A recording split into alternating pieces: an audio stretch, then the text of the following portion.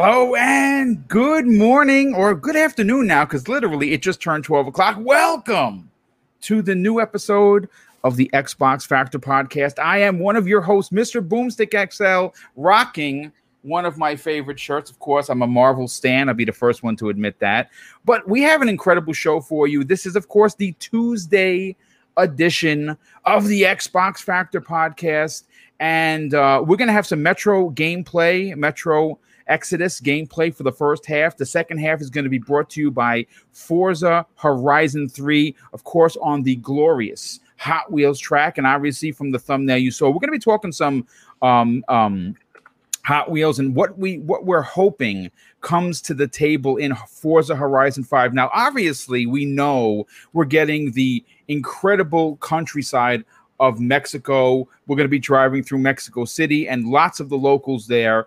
But it's what comes after. Now, I know that it's kind of jumping the gun a little bit.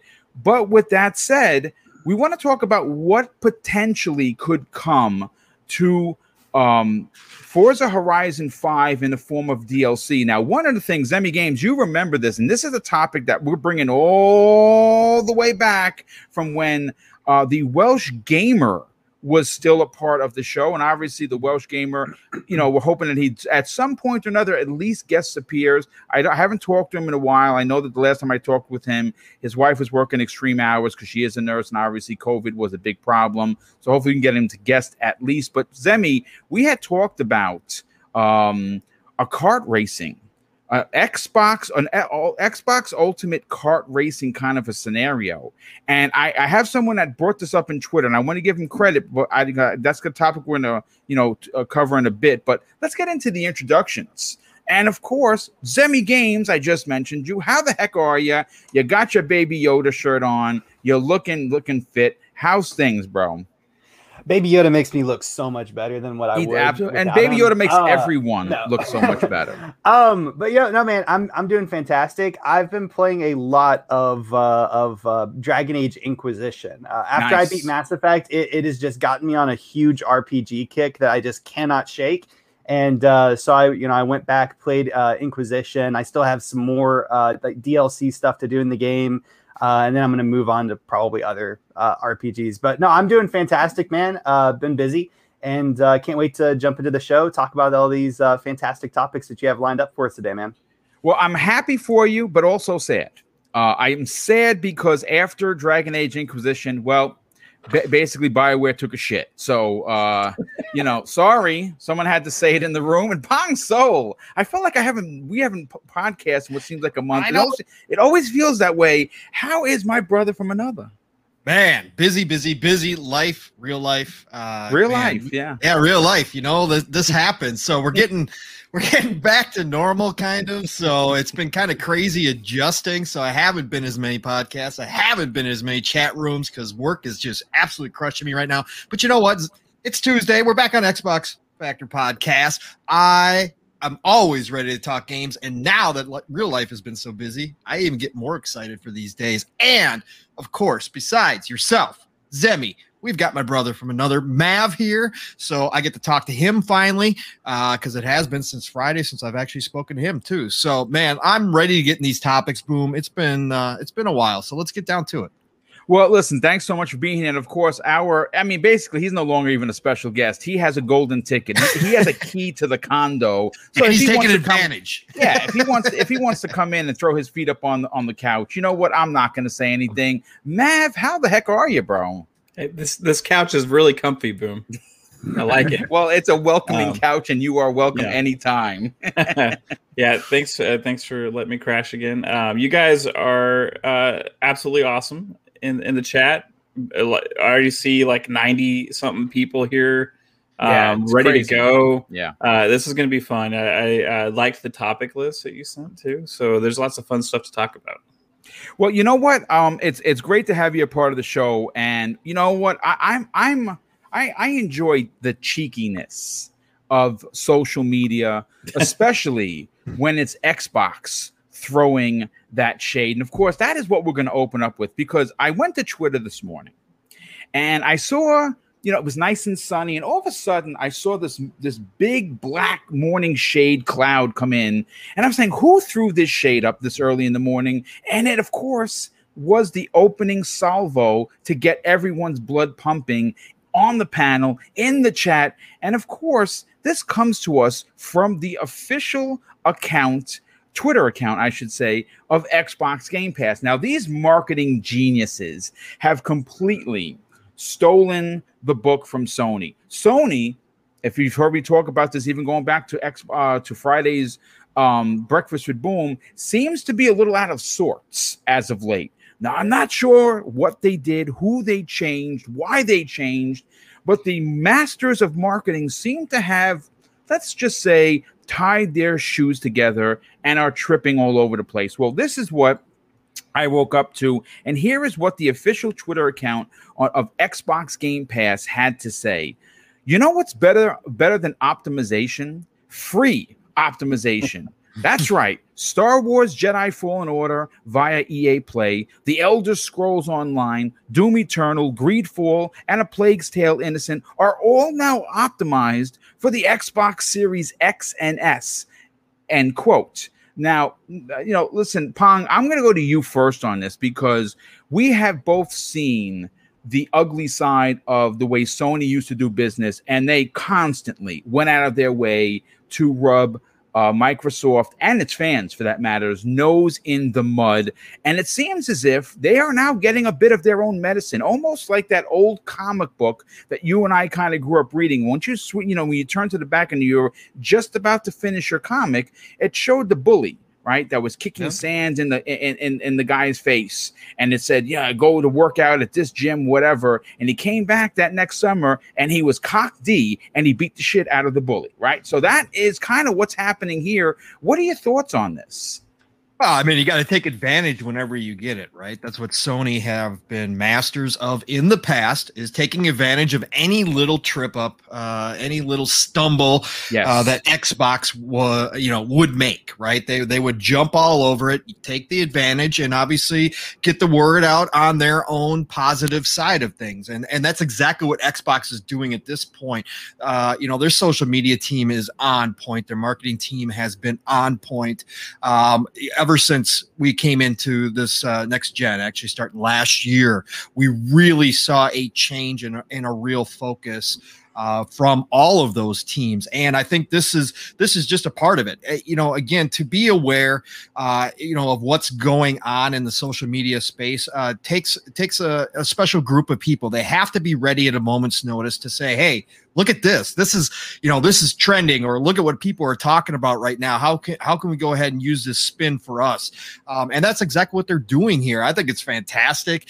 Again, all's fair in love and war. And when it comes to competition like this, you've got to give it back, and you got to give credit to the Xbox teams for being in a position now where they feel that they can do this stuff, right? That they are the ones not so much stumbling anymore. They're the ones now that are coming from more of a position of power because they have really been on a roll. And obviously Xbox in general has been on a extremely positive roll at this point. So they are just jumping all over it, which is exactly what their jobs are supposed to be. And they're handling it perfectly.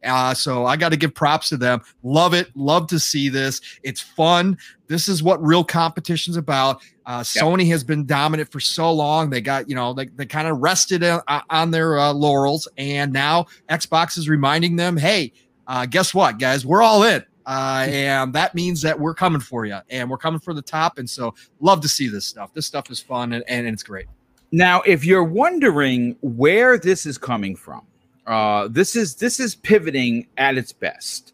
And Zemi, I want to go to you because on last night's unbelievable primetime gaming, if you missed out, first of all, we had Miles Dompierre from Windows Central. He hung out with us for over 2 hours.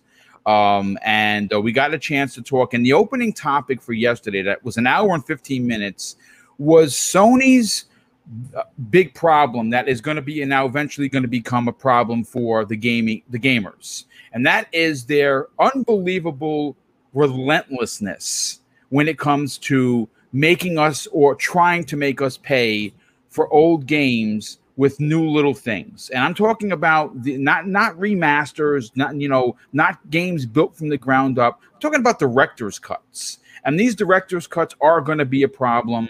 How much of a problem? Well, that really depends on how many of the director's cuts. We know of 5 of them. And this started with Spider-Man Miles Morales, where the only way you can get the 2018 upgraded PlayStation 5 version was, of course, to pay the $70. Now, Boom, unfortunately, did do that because I love Spider-Man so much. And then what I did is I realized it was a waste of money because I didn't play the game. I played Miles Morales. I'm, I think, 1 trophy away from a platinum, and I love that game. And as much as I love Spider-Man, I didn't want to run through it again. So I wound up spending the $70 and wasting my money instead of just getting Miles Morales like I should have.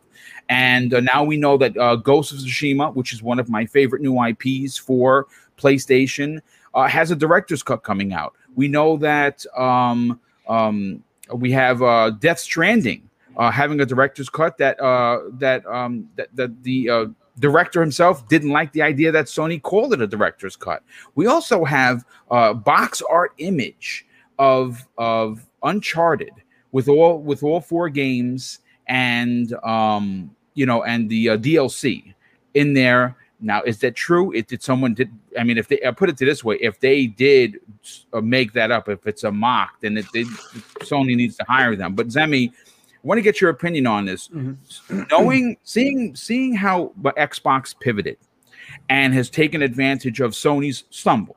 Everyone seems to be a little bent out of shape about this. This what seems to be a fad for them of director's cuts and making people pay for the PlayStation 5 upgrade, because that's really what it comes down to. Like, for instance, Ghost of Tsushima's new island, Iki Island, is a $20 DLC, but it costs $30 if you want it for the PlayStation 5. Why is that?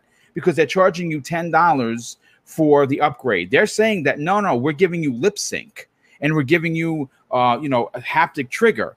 But I already paid for the haptic trigger capability when I bought the PlayStation 5. So you want me to pay again?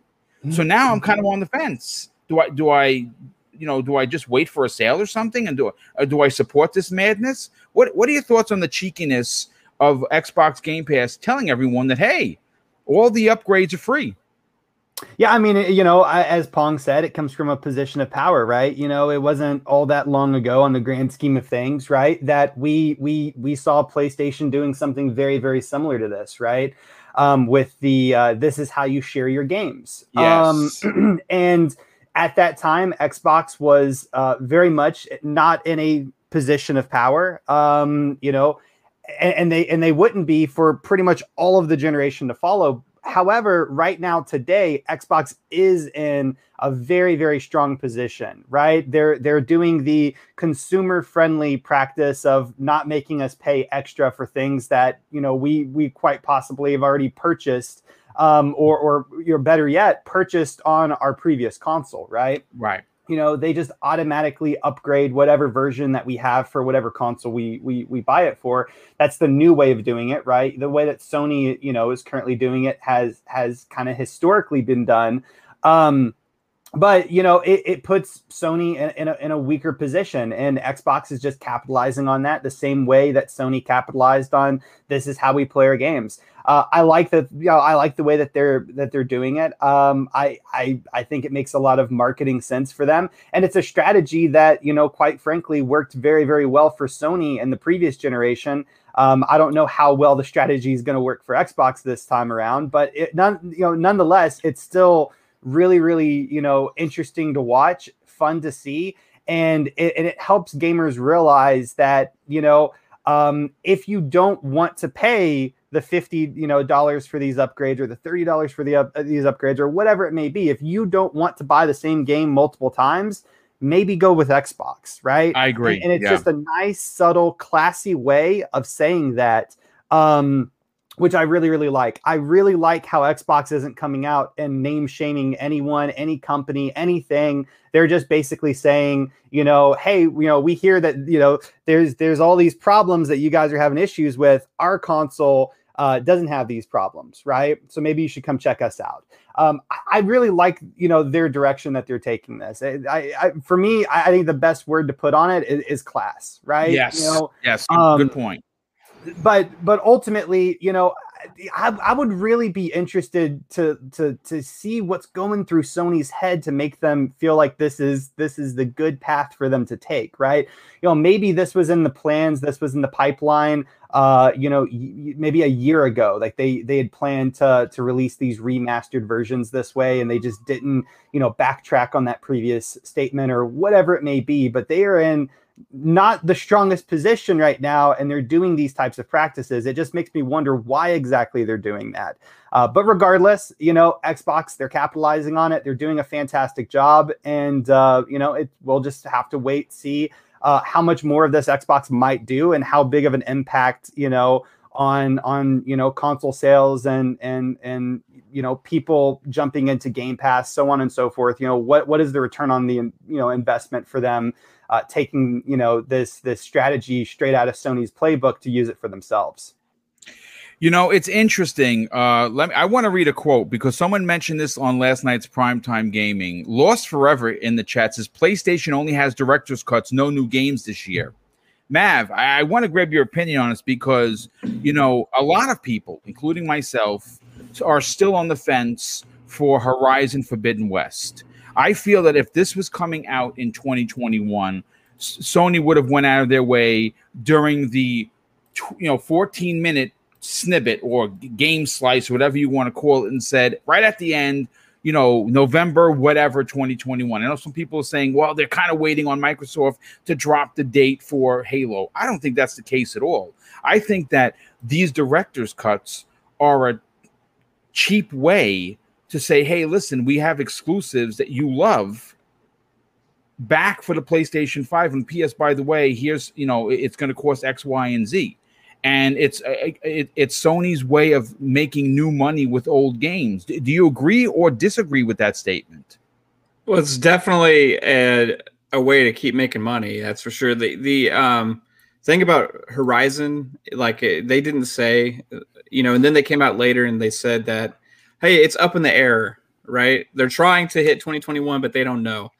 It ain't going to be 2021, no. Right? So is this because of Horizon? No, I don't think so. I think that they were going to do this anyway, right? All along. And that kind of goes along with when they launched with Miles Morales and that whole thing, right?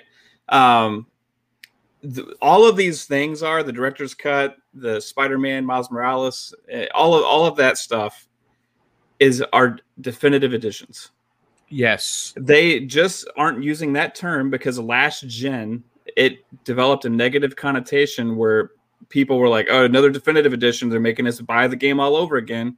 So they were very clever in thinking of ways of doing the same thing, but marketing it and spinning it in a completely different way. And that's all they're doing. They're reselling the same game again with extra content. That's exactly what a definitive edition is. At least with Ghost of Tsushima, you can upgrade it.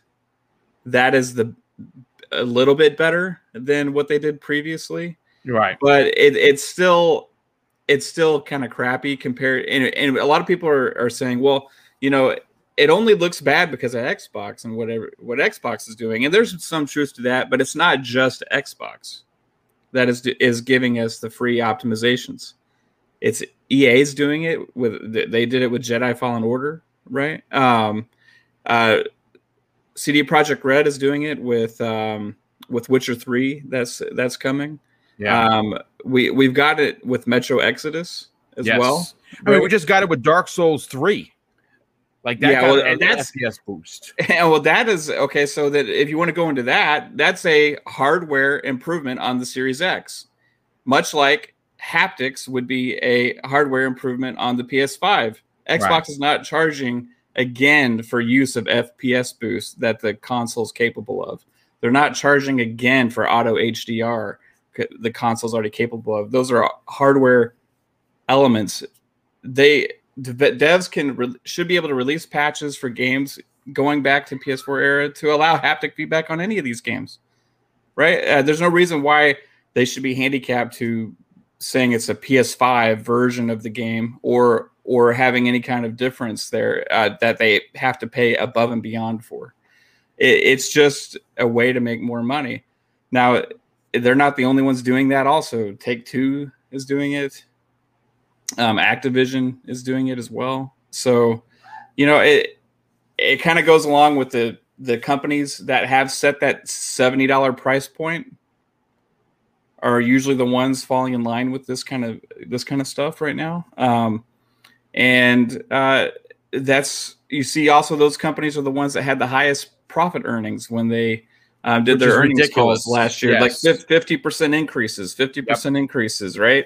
So the argument of inflation, the argument of, oh, this needs to happen, this has to happen because, movies have gone up or whatever, it's BS, right? Like these companies are doing great. There's no reason to have $60, $70 games, and there's no reason to charge for next-gen upgrades because it's the same thing they did last generation. Certain companies have gone away from it and have improved the way they're handling and treating the customers, and some have actually gone worse. So just take a look, and you can see what's out there.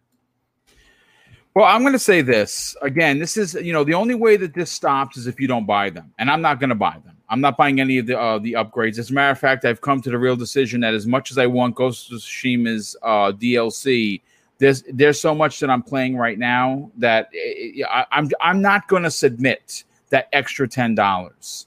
If there was a free upgrade to the PlayStation 5 version, which there should be by all rights, there is not.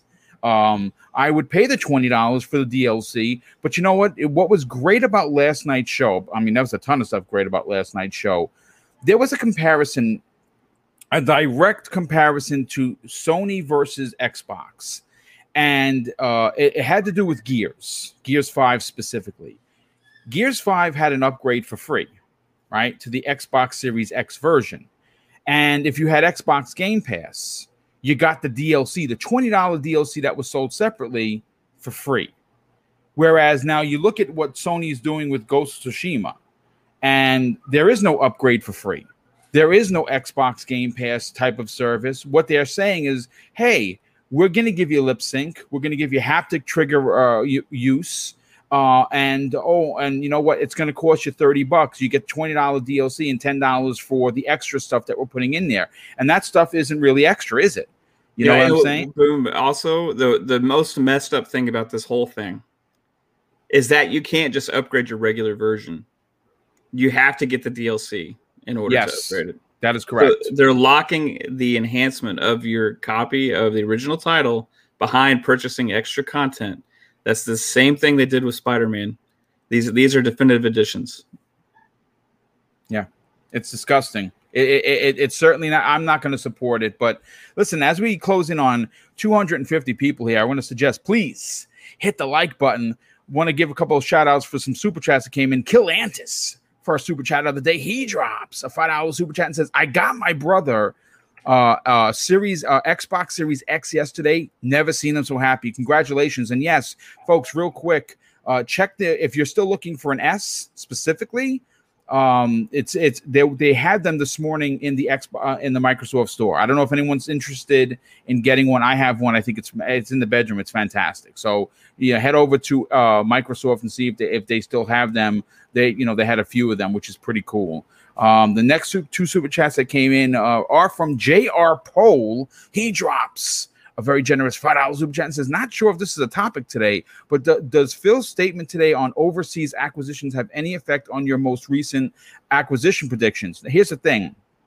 That came into my feed late last night. I pulled the story. What I'm going to do is that's going to be pushed forward to the Thursday show because I haven't had a chance to read it, and then I have to write my own notes based upon it. But that is going to be accompanying the new list of Xbox exclusives coming in the next 3 years. Folks, I got to tell you something right now. This was the list that was provided by friend of the community, Clobriel, and the list is just monstrous. Specifically 2023. If this comes to fruition, folks, Xbox will have officially kicked in the door and will have taken over gaming as we know it. And Lord Roughness, generous friend of the show, he drops a $5 super chat and says, I think Sony realized real early that their unusual way of doing things in business was going to be a struggle this gen, hence the price hiking. That's something to be had for sure,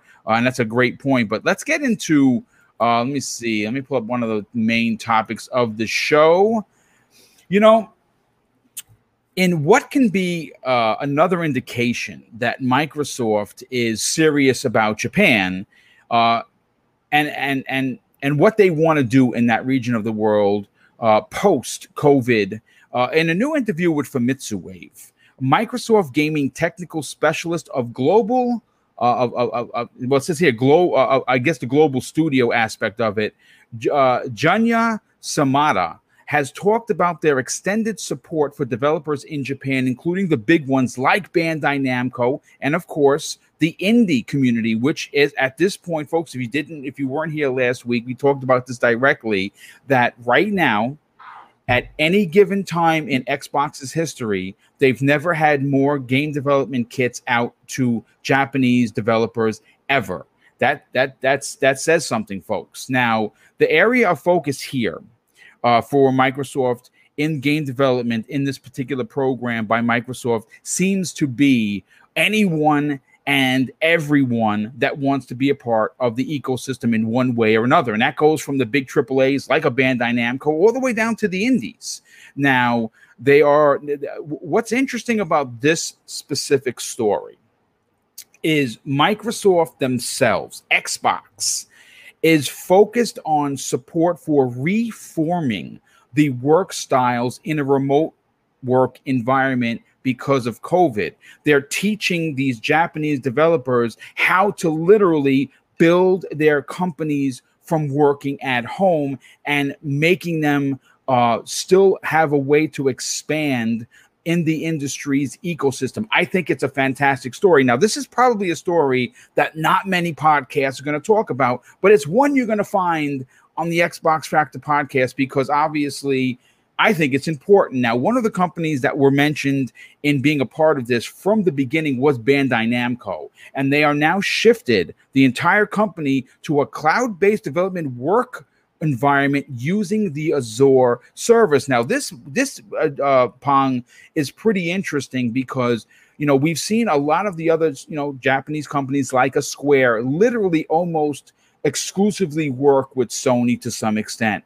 And we've seen a lot of Bandai Namco titles not only have the marketing rights for Xbox, but coming to the platform where in years before, Sony got them first, and we kind of got sloppy seconds.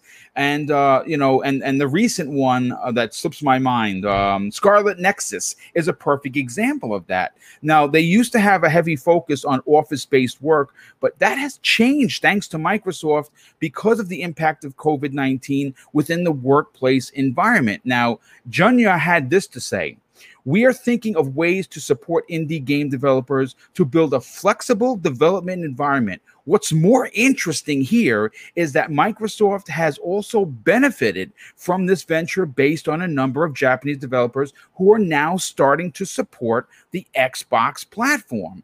You know, the story continues. Take, for instance, Yakuza is one of the series that was exclusive to PlayStation consoles, but now not only has been ported to the PC, but also released on the Xbox. As a matter of fact, the entire collection is available in Xbox Game Pass. And Zemi, I want to go to you first on this. Now, this may be considered by many a small step in a grander picture that will ultimately lead Xbox to potentially, again, this is a big potential, becoming as mainstream in this region of the world that has been very difficult for them, both as we see with Nintendo, the Nintendo Switch and the PlayStation 5. Now, granted, some people would suggest that maybe I'm going a little overboard here, but I don't think so, because obviously that region of the world is very mobile. And when I say mobile, it's why the Switch is doing so well there, right? Now, the PlayStation 5 is selling out every time it's there. 56,000 consoles per week from what we understand, which is significant. But with that said, being that Xbox Game Pass allows said gamer to get involved in the ecosystem for such a cheap price. They don't have to buy the box. And this could even benefit them better than Nintendo Switch's $300 or $350 OLED coming out at the end of the year. If you are, let's say, a gamer that plays in cafes with your controller in hand and your favorite tablet, you just have to pay $15. This could potentially have Microsoft leapfrog over both Sony and Nintendo. What are your thoughts on this? On this move to, to educate these developers in this region of the world, and it seems to be paying off. Yeah, I mean, this is definitely bigger news that we've heard Xbox, kind of have while operating in Japan here in like recent months. But like I kind of referred to it, I think a few months back. This is just another piece in the puzzle for Xbox's grand plan for Japan, right? Wait, that just rhymed. Huh. And that's just neat. That's just nifty, isn't it? But I really do feel that way, right? So for instance, right, they're looking for more business opportunities in Japan. Well, a great way of doing that and a great way of, networking with these companies is to find a problem that they are having and then give them the solution, help them fix whatever problem they're having. And from the sounds of it, it sounds like one problem that they were having was incorporating remote work into their development teams, right? So Xbox comes in, they help that with, their software, whatever. They're starting to build up an even stronger relationship. And of course that can result in, future, very strong future partnerships with Bandai Namco. Maybe instead of having Sony exclusives just automatically be outright, now Xbox can slide in to get these games released the same time that they're released on Sony, right? Which would be a huge advantage, especially considering how they're wanting to grow in Japan, right? Maybe not necessarily have, be the market leader in Japan, but if nothing else, be able to grow and have stable profits from that region, right? Which, ultimately having these games come to, Xbox, Game Pass or just the Xbox platform in general will go a long way and having that, become the reality, being able to play the next Bandai Namco game on, your mobile device at the same time that you could go out and play it on maybe your Nintendo Switch or maybe your PlayStation. I mean, it has huge ramifications, going in the future, but it's just another step, right? It's just another step on their path to growing in Japan. And, it's still going to be a while until we really ultimately see how well Xbox's work, in this area is going to pay off for the company, right? We can see all of these amazing things. And the same way that, we were saying for years, it takes a long time to, to turn this ship around, but it also takes a long time to grow in a new market, especially if you plan to be there, long term. So I'm really excited to see how, this, how this affects Xbox's, bigger plans in the region, overall. I mean, I can see its importance, right? I think a lot of us can. Well, I hope most of us can. But, how it actually plays out in the end, that's what I'm really, really interested to see. But it makes a lot of sense why they would want to do this, build up partnerships to get in the rewards, to kind of block Sony from getting these historical, Japanese exclusives that, really were only available to them because Xbox was just not interested in really getting into the market the way that they are today. Yeah, and I agree. I think you're onto something. Pong, I want to grab your opinion on this. Listen, the one thing we can say about Phil Spencer's plans is that it's slow, but it all ultimately, again, if you look at what he talked about when he got the position before, the on the right hand of Satya Nadella, he had this big grandeur type of plan, right? He promised that he was going to fix the hardware, right? He did that with the Xbox One X and the Xbox, One S, right? We heard that he had plans for first party, who had for getting more studios, and we've heard him specifically talk about Japan, Korea, these places where they have failed notoriously, and it looks like he's keeping his end of the bargain in a big way. Especially the story that the other gentleman from the chat brought up is that they're looking to make some purchases in other countries to get Xbox to be a worldwide brand, kind of like Sony. And they have the money to do it, and I'm very interested. What are your thoughts on the story about them teaching the development community in that region, hey, you can work from home and you can be successful. Just look at what we're doing.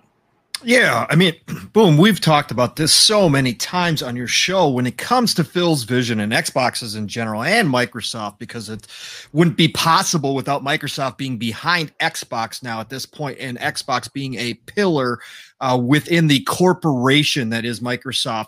Yep. When you look at what their plans are, when they started talking about 3 billion gamers, people laughed, right? Yes, they did.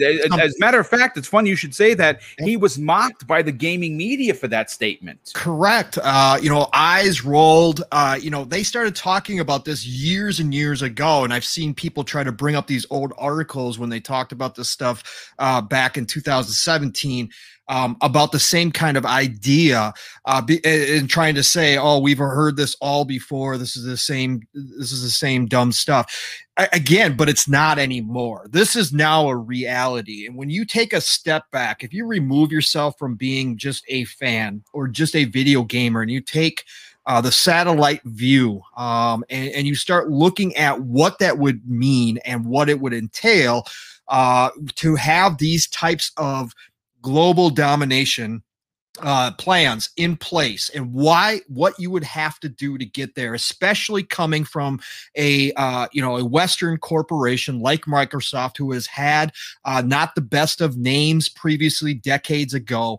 You see the shift that Satya within Microsoft has started to make with Microsoft itself as a corporation, and what they are trying to do to start opening up to the entire world and try to break through some of those old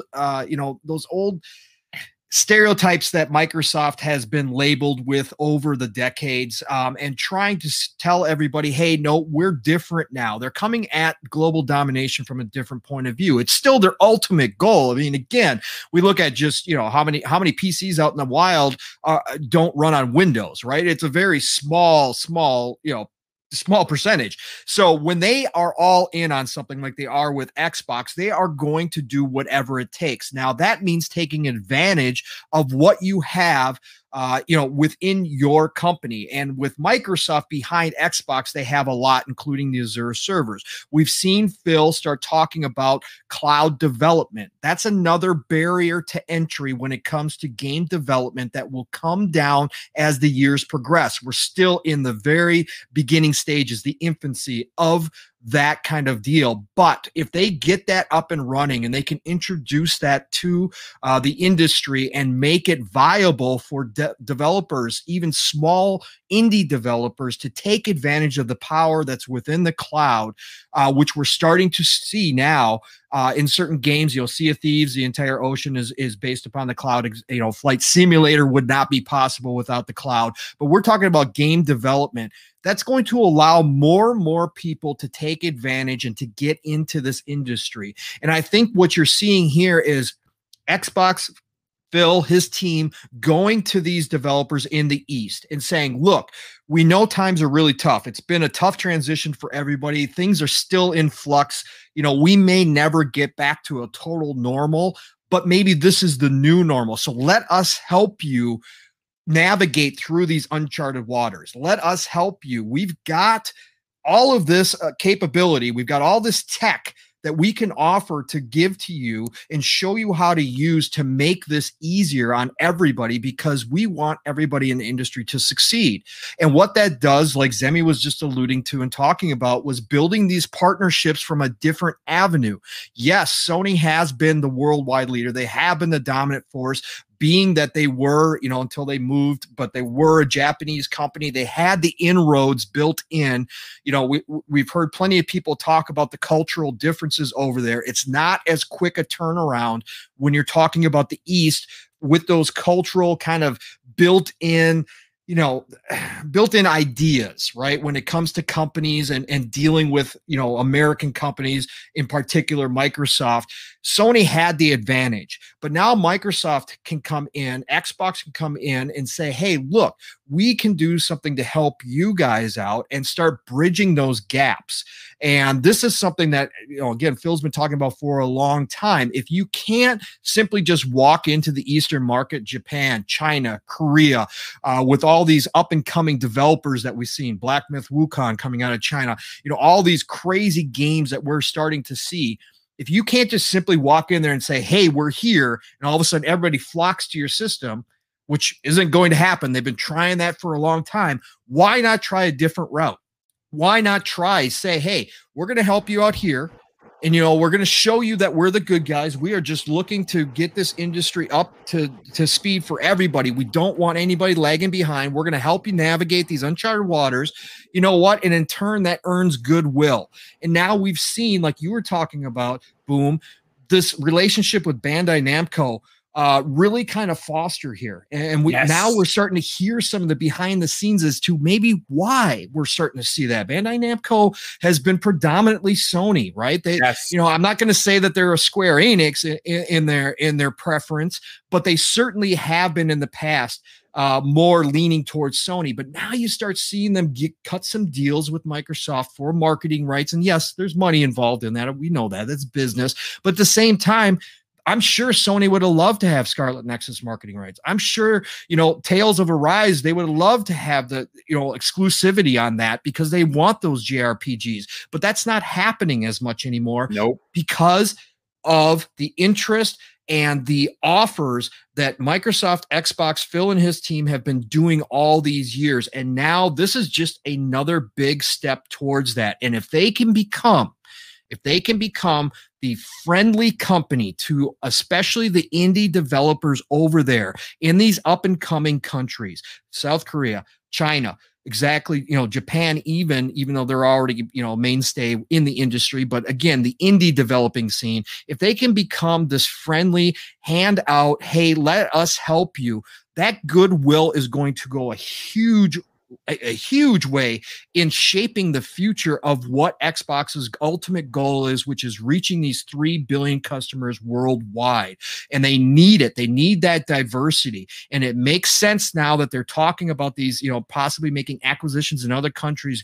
India is another big one too that they need to get into. So again, if they're going to establish themselves over there, and they're going to do it, and they got to have a multifaceted front because it does not work the way that they used to try just by saying, hey, we're going to throw 3 Xbox 360. We're going to buy, we're going to buy a bunch of exclusive JRPGs and you guys are just going to love it. You're going to come to us and you're going to buy our system. That's not how it works. Right. So now they are fighting this front on all different sides, and they are fighting this war on all different sides, and they are starting to make progress. And that's what it means. This is not going to be an overnight success story. This is not going to be something we just wake up tomorrow and all of a sudden Xbox is the worldwide leader everywhere. It's going to take time, but Phil and his team with Satya's backing now has that time. And this is the long game that we talk about. This is the 10-year, 15, 20-year vision that they now have in place that they're looking for with xCloud, Game Pass, and things like this, these different avenues they're taking to reach these developers.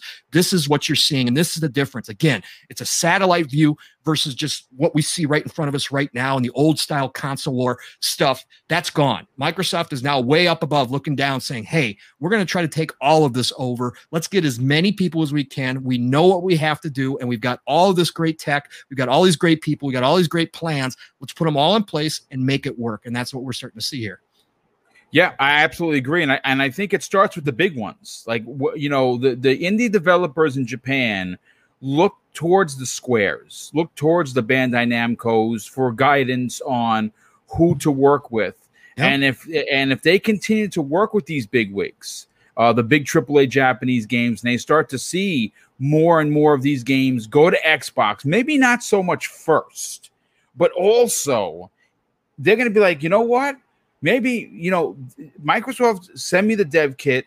We're working off the Azure service. They taught me how I can forward my business working from home. I'm still able to put my game out there without any risk to my family or my personal well-being. That's thanks to Microsoft. You know what? I'm going to put my game on there first because they offered all of this up front.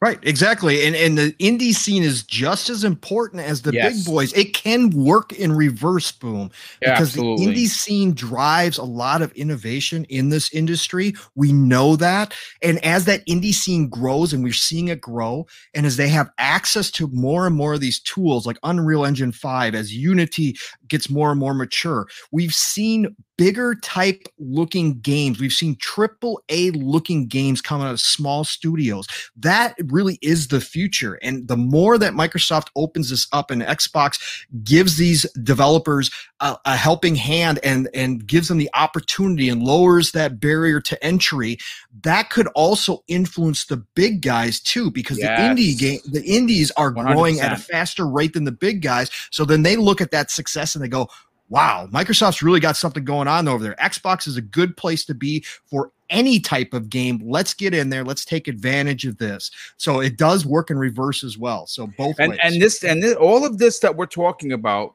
Pong, Zemi, and Mav, comes on the heels that the rumor Microsoft is going to lower their cut. Right, so this is something else that Sony cannot do and probably wouldn't do. Mav, let's get your opinion on this, and then we'll get to topic number 3. Where do you fall on the new information on how Microsoft is going out of their way to not only teach the big companies how to work from home safely, but the little guys as well, making sure that everyone counts in the conversation? Yeah, it just kind of goes away with their leading with services, and that doesn't go just to the players. It goes into the devs as well. They made a huge emphasis on that coming into this generation with some momentum, and they're building up even more, right? Accessibility has been the hallmark of Phil Spencer's era at Xbox, I would say, and that affects everybody, right? Work they're doing with accessibility in games, access to games, and then also with the devs, you see what they're doing to try and support them as well. So I think it's earning a lot of goodwill in the dev communities, right? And you see a lot more people are starting to work on games, and especially indie devs, right? Or having access to these tools. And I think it's also going to improve the quality of the games that we get, right? Yeah. The other benefit of this is that it is helping improve the relationship with the overseas devs, where there has been talk where I think I saw today there was an article, and Phil Spencer was even talking he would be shocked if within 3 to 5 years they don't have studios in some of these locations that they've never had one before, right? And he said multiple studios, right? So they're really trying to improve their global reach, and they did some of that when they acquired Bethesda, ZeniMax, because they had some devs. Well, Tango Gameworks is from Japan, so yep. And then some of the other devs, even part of those teams, are in other locations around the world as well. I can't remember everything, but they're really kind of expanding more of a global publisher as well. So all of these things make sense to help keep the workflows organized, and also make sure that all the devs are supported as much as possible and have accessibility to make games. And that's the reason they're able to do that, is because they led the way with tech first, with the cloud, with the Azure servers, right? None of this would be possible if they hadn't been doing that first. So they got that right. Now they're just supporting everything with it. So it's good to see. I think it's just another sign they're on the right track right now.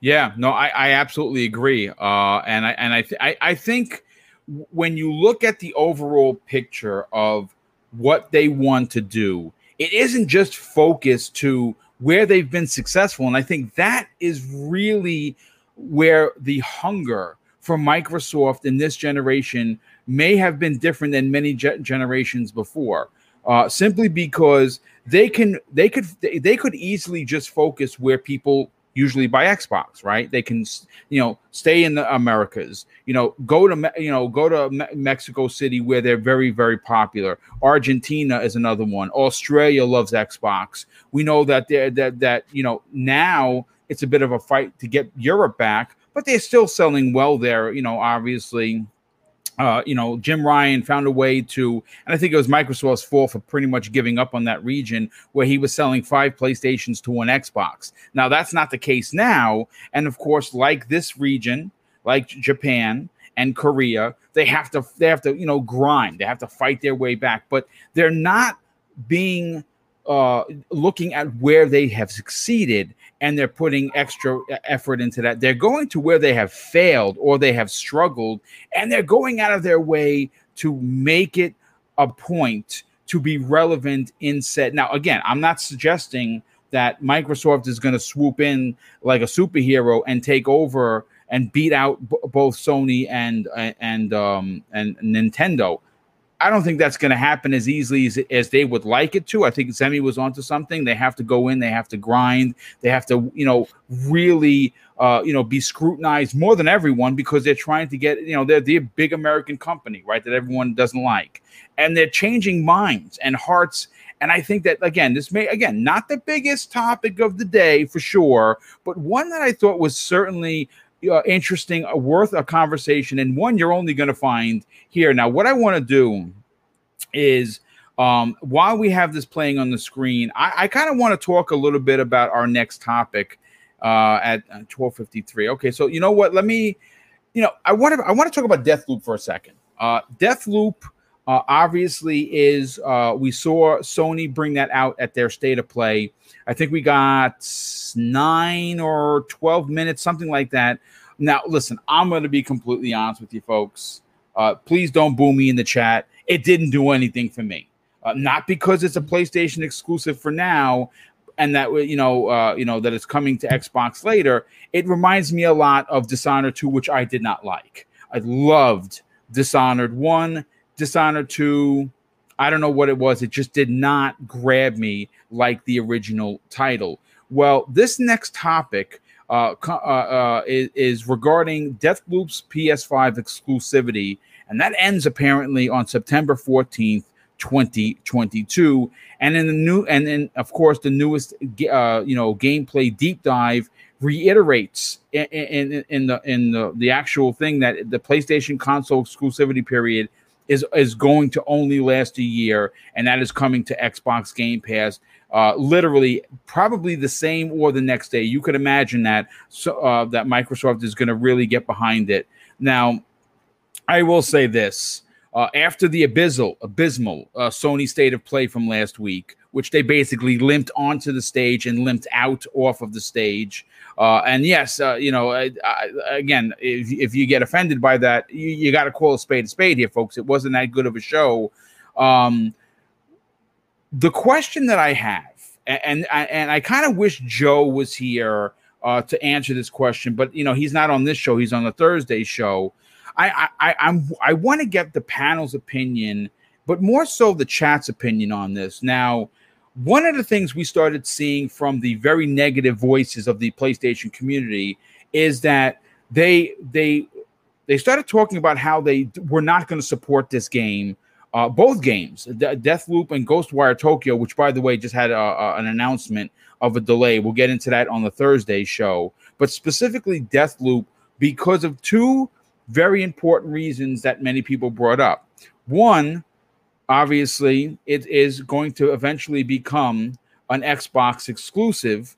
And if there's a sequel, well, I could imagine that it's only going to be on Xbox. So if you're a PlayStation-only player, you're not going to get the sequel. You're going to have to potentially go over and play on another platform.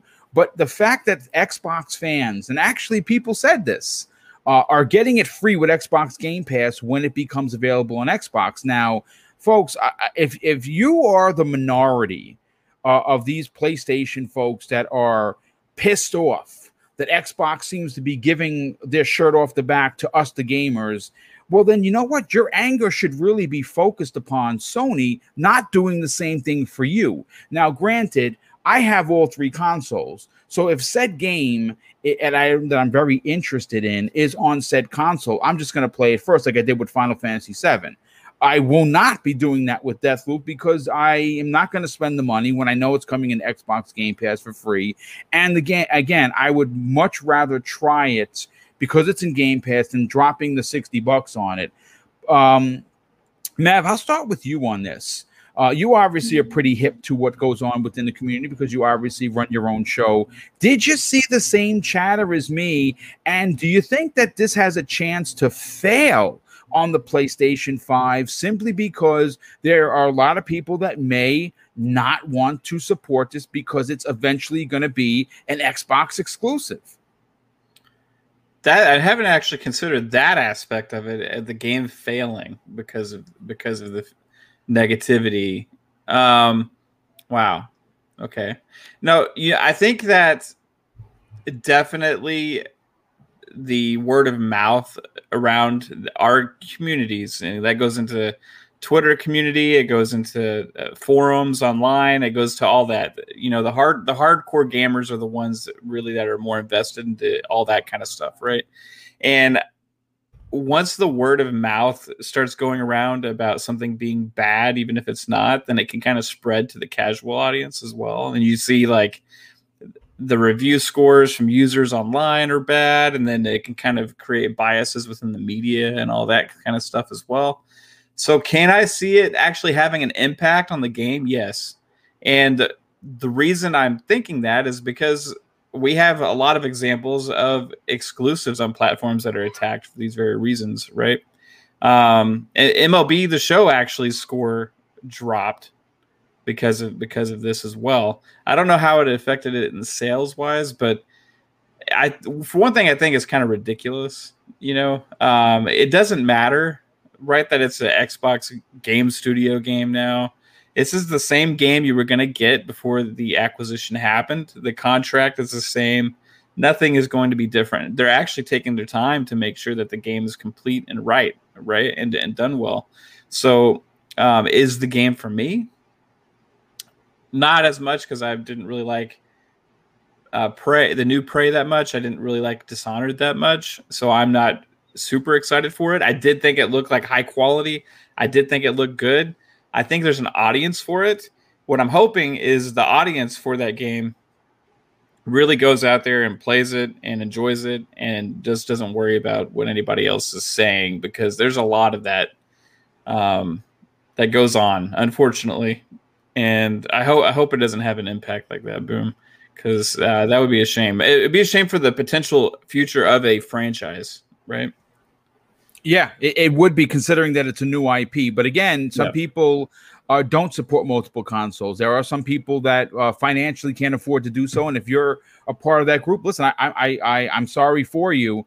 My vice is gaming. I don't have a lot of vices. It's where I invest, into a good sound system, a good TV, and the consoles to play games, because I'm a gamer. So I don't really care where I play. But I specifically play mostly on Xbox. Real quick, Eric83 in the chat says it's not free for Game Pass. You're paying monthly. Well, you know what? See, that's the trick, isn't it? And it's really tomatoes or tomatoes, because I don't know about you. I haven't paid for Game Pass in 2 years because I'm paid up until the end of 2022. I think even into the first month of 2023. So did I pay for it up front? And I mean, I don't understand the comment. I mean, I understand that technically it's not free, but I mean, really, if I'll put it to this way, if you're paying for it on PlayStation, and I'm sure that if you're a PlayStation only player, you wish that you had the same ability, and you don't. And Sony will never give that to you because they want to keep clobbering us over the head. And that's why I only buy their first party games on that console. So, Boom, you know something crazy if you think about it? If you want to compare value, for the $10 of haptic feedback feature set on Ghost of Tsushima, you can get 400 games for a month. Well, there you go. Well, I mean, let's just take it even a step further than that. How many games are on Game Pass? Like 200, 300, something like that? It's 400 and something. Divide $10 by 200, 300, and you're looking at getting multiple games for pennies. For pennies. Yeah.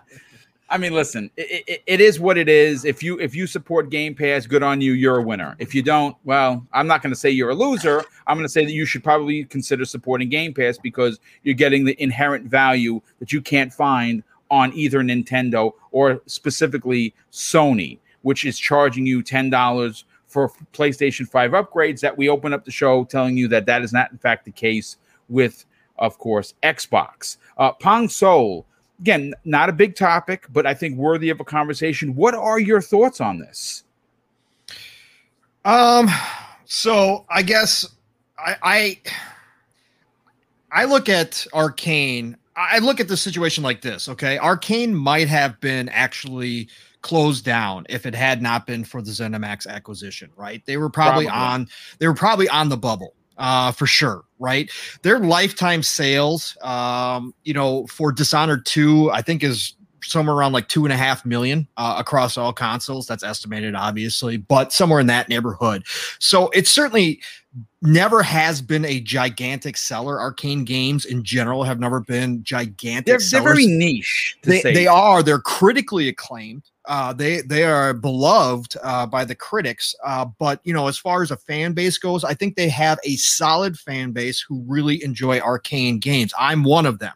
So when I look at Deathloop and I see the Dishonored mechanics being used, I see the unique style and some of the different elements that they've put in there, that appeals to me. It's definitely a game that I am looking forward to.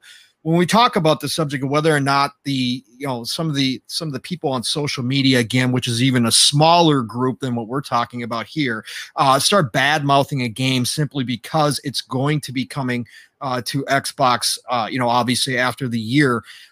I think that, again, I don't know how much water that holds. I think it's probably going to do as well as Dishonored 2 did on Sony, no matter what, because I think the true Arcane fans are the ones who are going to pick it up no matter where it's at. So I don't know if we count that as a failure because I don't think it's going to be some gigantic, huge seller. I don't think it's going to blow up unless, again, it could come out and it could become a thing. Streamers have a big impact on that too. And if this becomes a beloved game on streamers with kind of that not just the gameplay itself, the gameplay loop, but also when you can actually enter somebody else's game as an assassin and try to stop them. If that becomes a big, giant kind of draw for the streamers as far as the play mechanic goes, then I could see it, getting bigger than what we, anticipated for sure.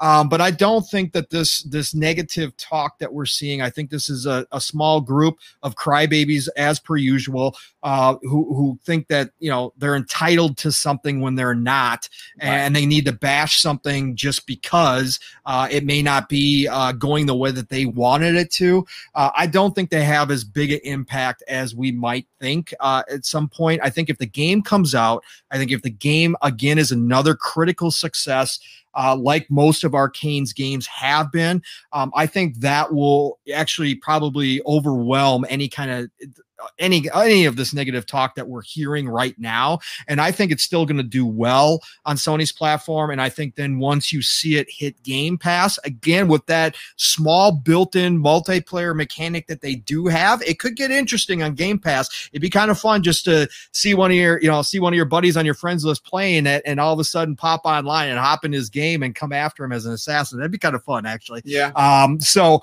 I think that we'll see it flourish, obviously, on Game Pass. I think it'll definitely have a huge initial bump, from that. And then we'll see we'll see what kind of legs it has at that point. If it's one of those games that everybody tries out, a lot like Dishonored or Dishonored 2, and then kind of falls off of it afterwards. I think the Steam average gameplay time is around 15 hours, I want to say. I think I looked it up the other day.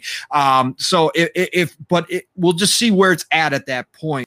But I think it'll do well on the PlayStation for the first year. I think we'll see it okay. And then I think we'll see a resurgence when it hits Xbox, hits Game Pass, Pass, all of a sudden you've got, by that point, who knows, 40 million people on Game Pass, maybe even more at that point, being able to hop on, try it out for free. And again, free is all relative to how you think about it. But again, hopping on, be able to download it, just get into it, and then maybe it'll take off again. Maybe it'll find a brand new audience over here. But I think there's plenty of Arcane fans everywhere. It'll be supported. But again, as I started this conversation, this is the great part about this acquisition. This is the great part about Game Pass. A studio like Arcane can go try a new IP like this and not worry about it. I can guarantee you they're not closing up shop if Deathloop doesn't hit the way that they want it to, right? I can guarantee you they're going to be back again with another game, whether it's Deathloop 2, whether it's another Dishonored, whatever the case may be. They're going to be back because guess what?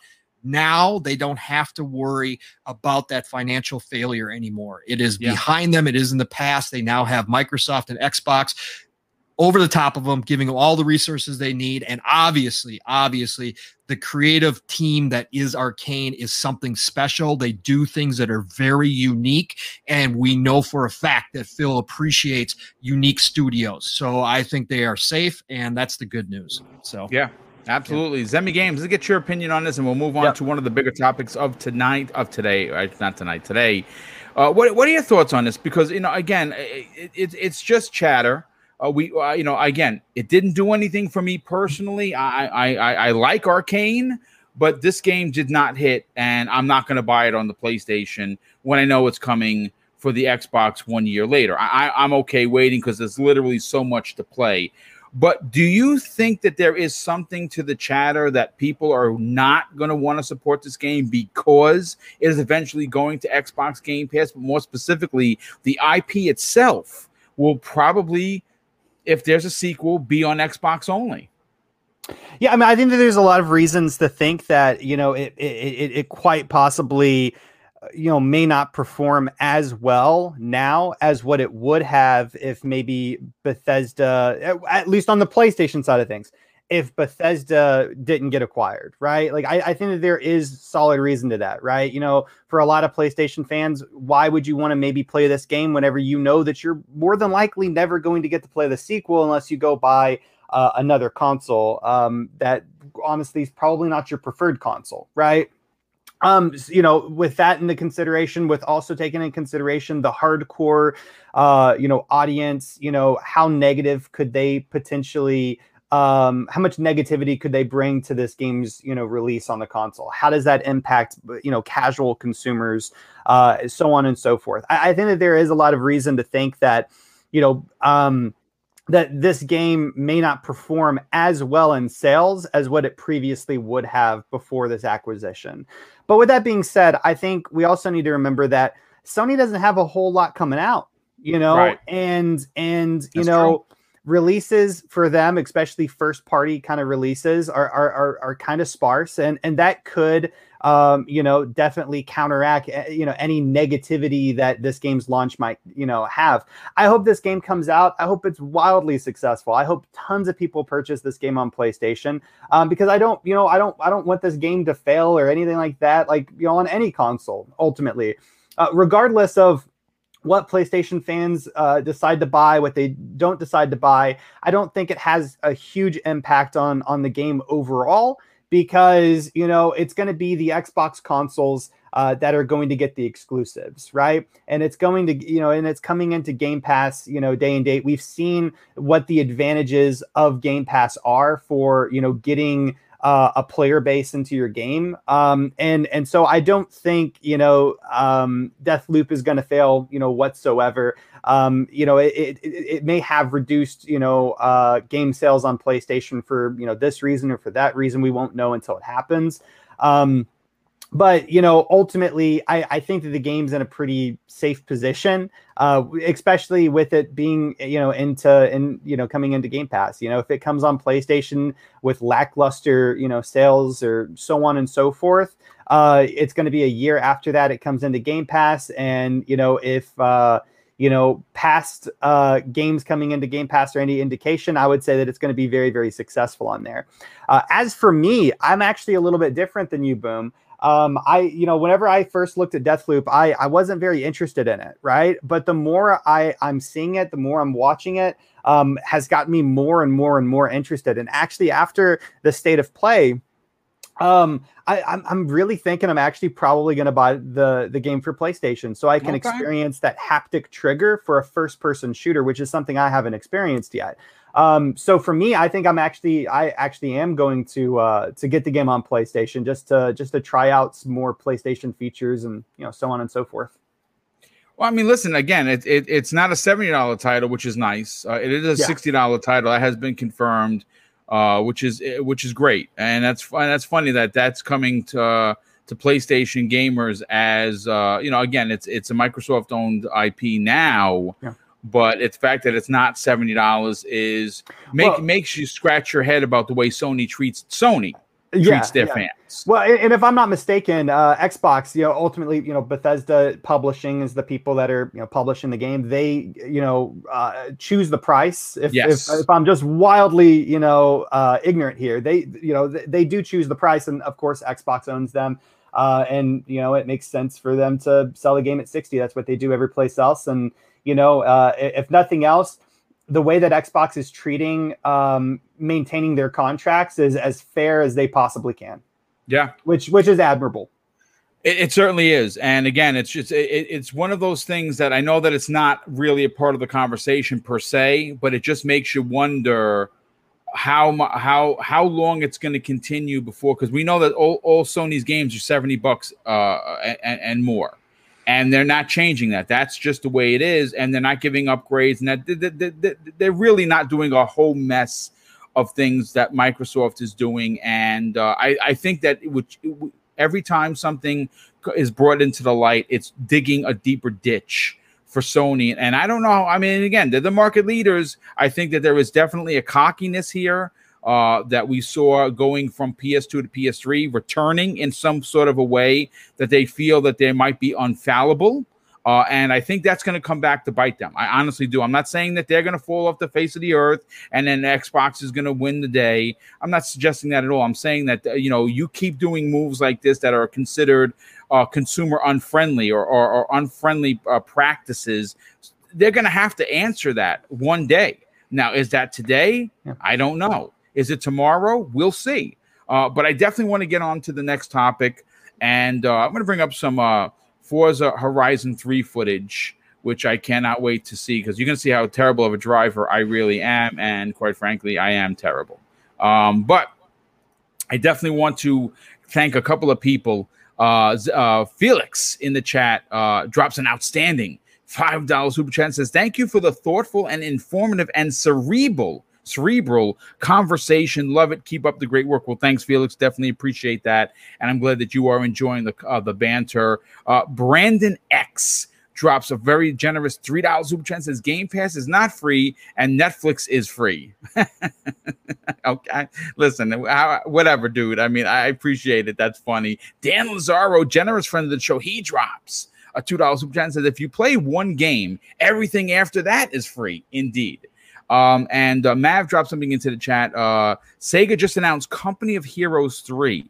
And I had to look what that game was because I normally don't play RTSs. So apparently that is a big deal. If you like Company of Heroes 1 and 2, Sega just announced Part 3. And that we're all caught up to date. So let's get into the thumbnail, folks, that I'm enjoying. If you can see that there's a significant amount of work that goes into these thumbnails, and I'm enjoying. I have finally found the style that fits Boom. So when you see these thumbnails, that's got to be for Boomstick's channel, and it's one of the things I struggled with, and now I have figured it out after all of this time. But I got to go into one of the topics I'm excited to talk about. Now, this one is it's not made up, because there's obviously some we had some new footage of Forza Horizon 5 get dropped by Playground Games on Twitter. It was like a 2-minute snippet of the car of what looked to be like a Lamborghini driving through the desert of Mexico, and it looked absolutely fantastic. But that's not what this topic is about. I'm a huge fan of Forza Horizon's Hot Wheels, specifically. But we've seen some really incredible and well thought out DLC in many of the expansions that go, outside of just the Hot Wheels. Lego was a big one for Forza Horizon 4. The Winter Mountain DLC, which was obviously Forza Horizon 3. We even saw a crossover with Fast and the Furious, which I believe was free for everyone. But many in this community have been asking, well, what's next for Playground Games when you start talking about expansions and DLC? Now, if you've been an avid listener to the Xbox Factor podcast, and I hope that you have, you remember a few years ago, I specifically wrote an original topic calling for Microsoft to invest in a Mario Kart-inspired ultimate Xbox kart racing type of game with Asobo Studios leading the charge. Now, obviously, that did not happen, but the reason why I decided to talk about this, well, listen, folks, the reality is there has not been a lot of Xbox news. So when you have two Xbox shows, you got to make them interesting so that you will stay tuned in, and hopefully you will enjoy this one.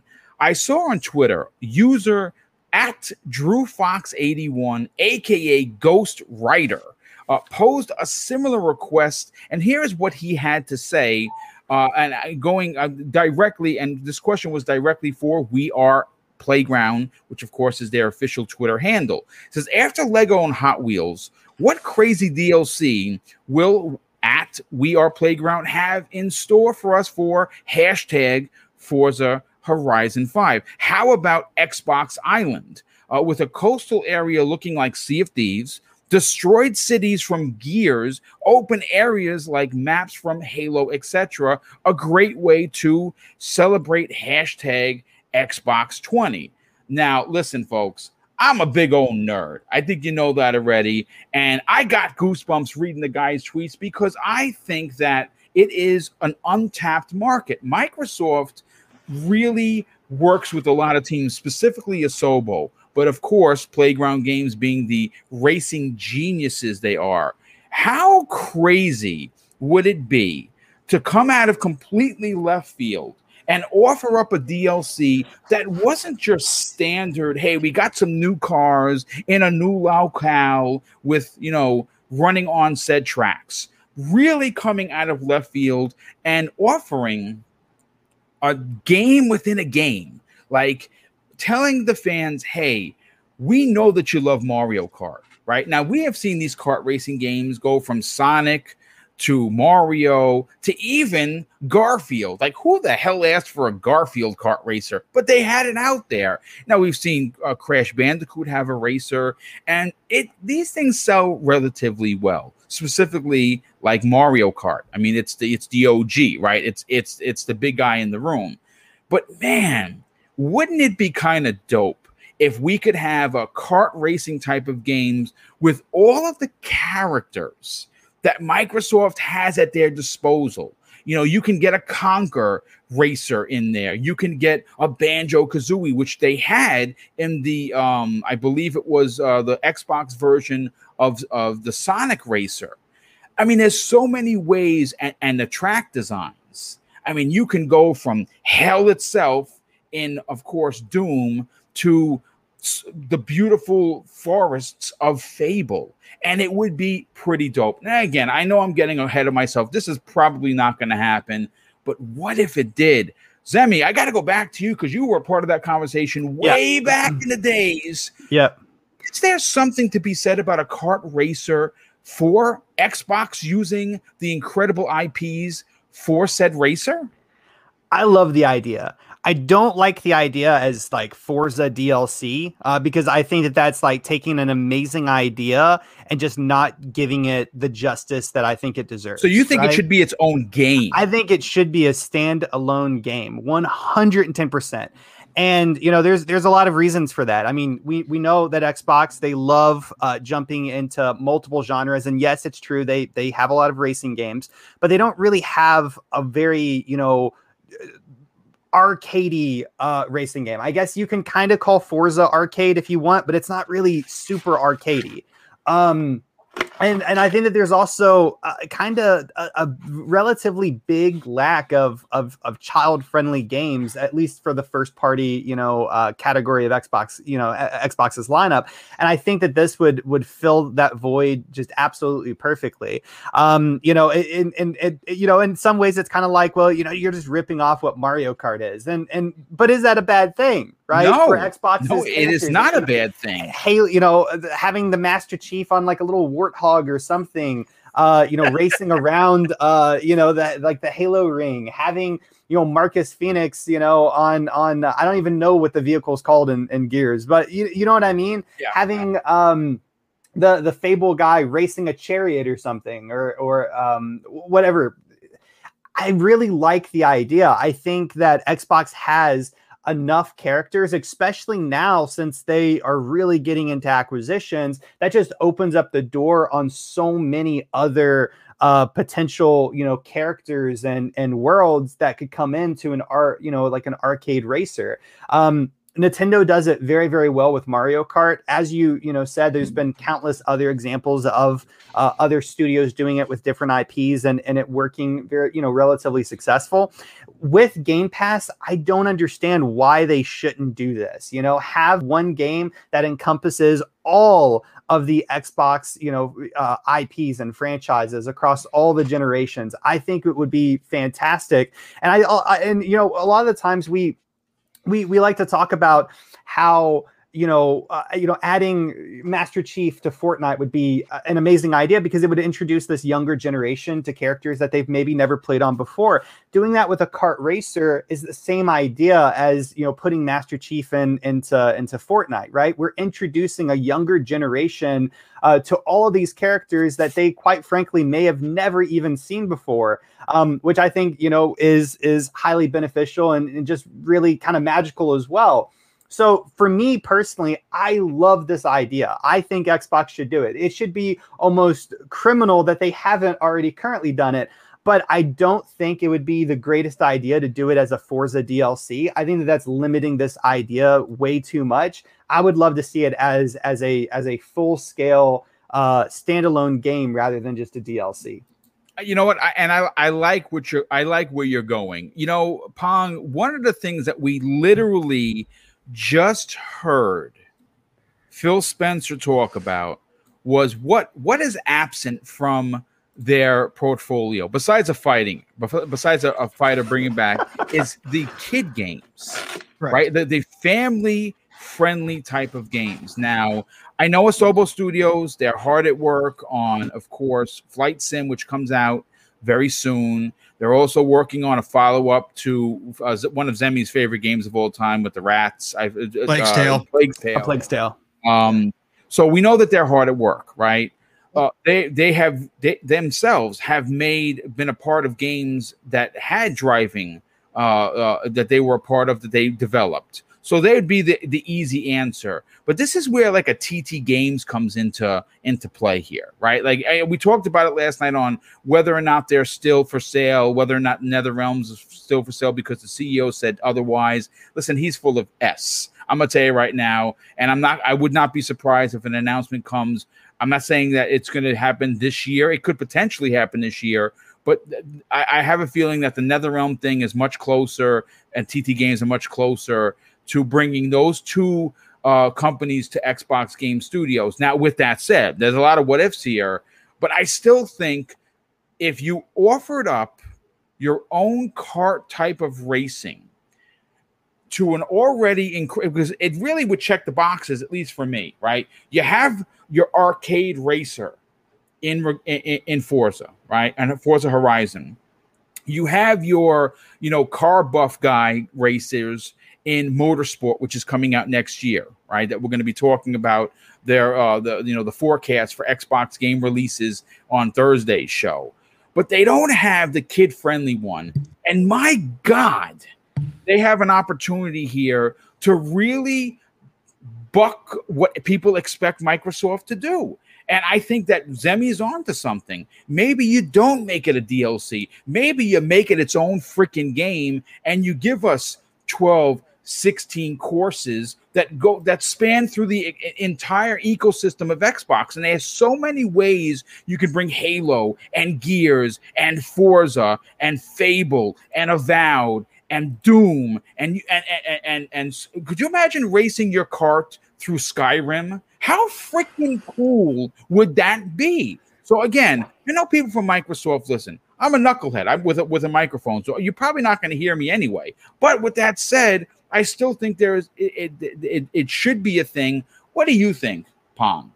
Yeah, I mean, I think it's a great idea. I think, Phil, if you're listening, whoever's listening from Xbox, you know what? Come to Boom's podcast, because we give you guys $1 million ideas every single week. And get no credit for it. Correct.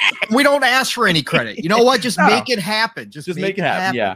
So, but no, I think this is a great idea. So here's my idea. We also heard Phil talk, I think, in the latest interview too, about community created content becoming bigger and bigger as well. Yeah. So here's the deal. I would start it out as a DLC with Playground heading it up for Forza Horizon 5. And what I would do is create all the assets, right? Make it fun, just like you did with Hot Wheels. Make it crazy, make it zany, get all the assets built, and then go ahead. And now they have the Event Lab. Turn Event Lab into what Forge is for Halo. Let your community run wild. Drop the assets in there. Let them come up with crazy ideas that eventually become its own game, just like we've seen with Halo, right? We've seen that through the years where something has become big in Forge and all of a sudden they drop it as official game, right? So go ahead and do that. You've got the platform right now, right there in front of you. All you got to do is create some crazy, wacky assets, just like you did for Hot Wheels, like we're seeing on screen right now, right? All you got to do is create a whole separate set. Let your community build the game. You could come out with a basic game. You can come out with a basic kart racer right out the gates and do that. But then let your community run wild with it and see what they come up with, and see that if it becomes as big as we think it could be, then you've got yourself a standalone game down the road that you can release, and you know it's already going to be a hit. But that's my idea with this Event Lab that they're introducing. You've got the perfect opportunity to let your community do the work for you, other than creating the assets themselves. Come up with some crazy tracks, whatever the case may be. Throw in power-ups, throw in weapons, whatever you want to do, right? However you want to make it, just do that. But again, everybody is correct on this, that they have the stable of IPs to do something really phenomenal like that. And it would be they've got such a diverse collection of IPs right now that you could come up with some crazy levels, crazy tracks, whatever the case may be, and it would be phenomenal. It would work out, perfectly. So I think that's what you do. And don't forget this as well. A lot of people forget Microsoft does own the RC Pro-Am IP. That has not been used for a long time. They gained that when they bought Rare. Yeah, I loved RC Pro-Am back in the day. I bought the controller. Remember the controller with that? Yes. Yes. Man, that's good. That's OG racing right there. You can combine both of those and bring back RC Pro-Am in a brand new freaking cool way with crazy, wacky racers. You've got all the licenses for the vehicles. You've got all this stuff.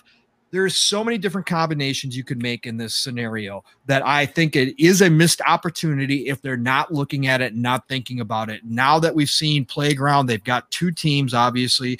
They are doing wonders. Obviously, Fable is going to be their next huge focus. And I know most of the teams probably going to move over to Fable once they push out Forza.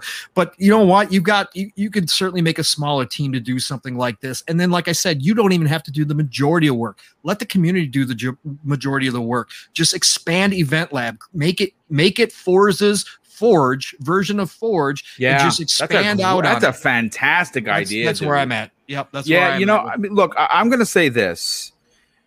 There comes a point where, listen, you've heard me complain about this. You've heard Zemi talk about this on numerous shows about how, well, specifically me, how I appreciate the way PlayStation celebrates their classic IPs, right? Now, Microsoft is doing so, right? We saw the return of Fable.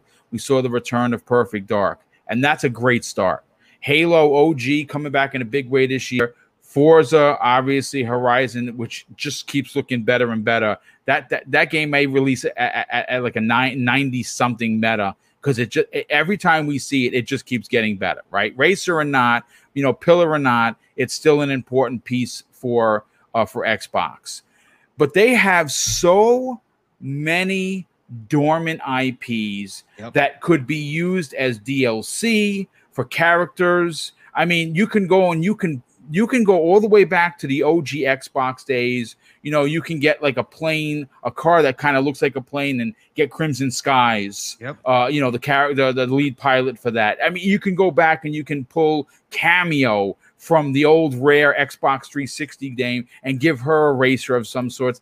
It's such a wide open range, and it would really just check all the boxes for Microsoft. It would give a third racer, right? It would give them a kart racer where we know Mario is king, where we know people are still playing like Crash Team Racing, right?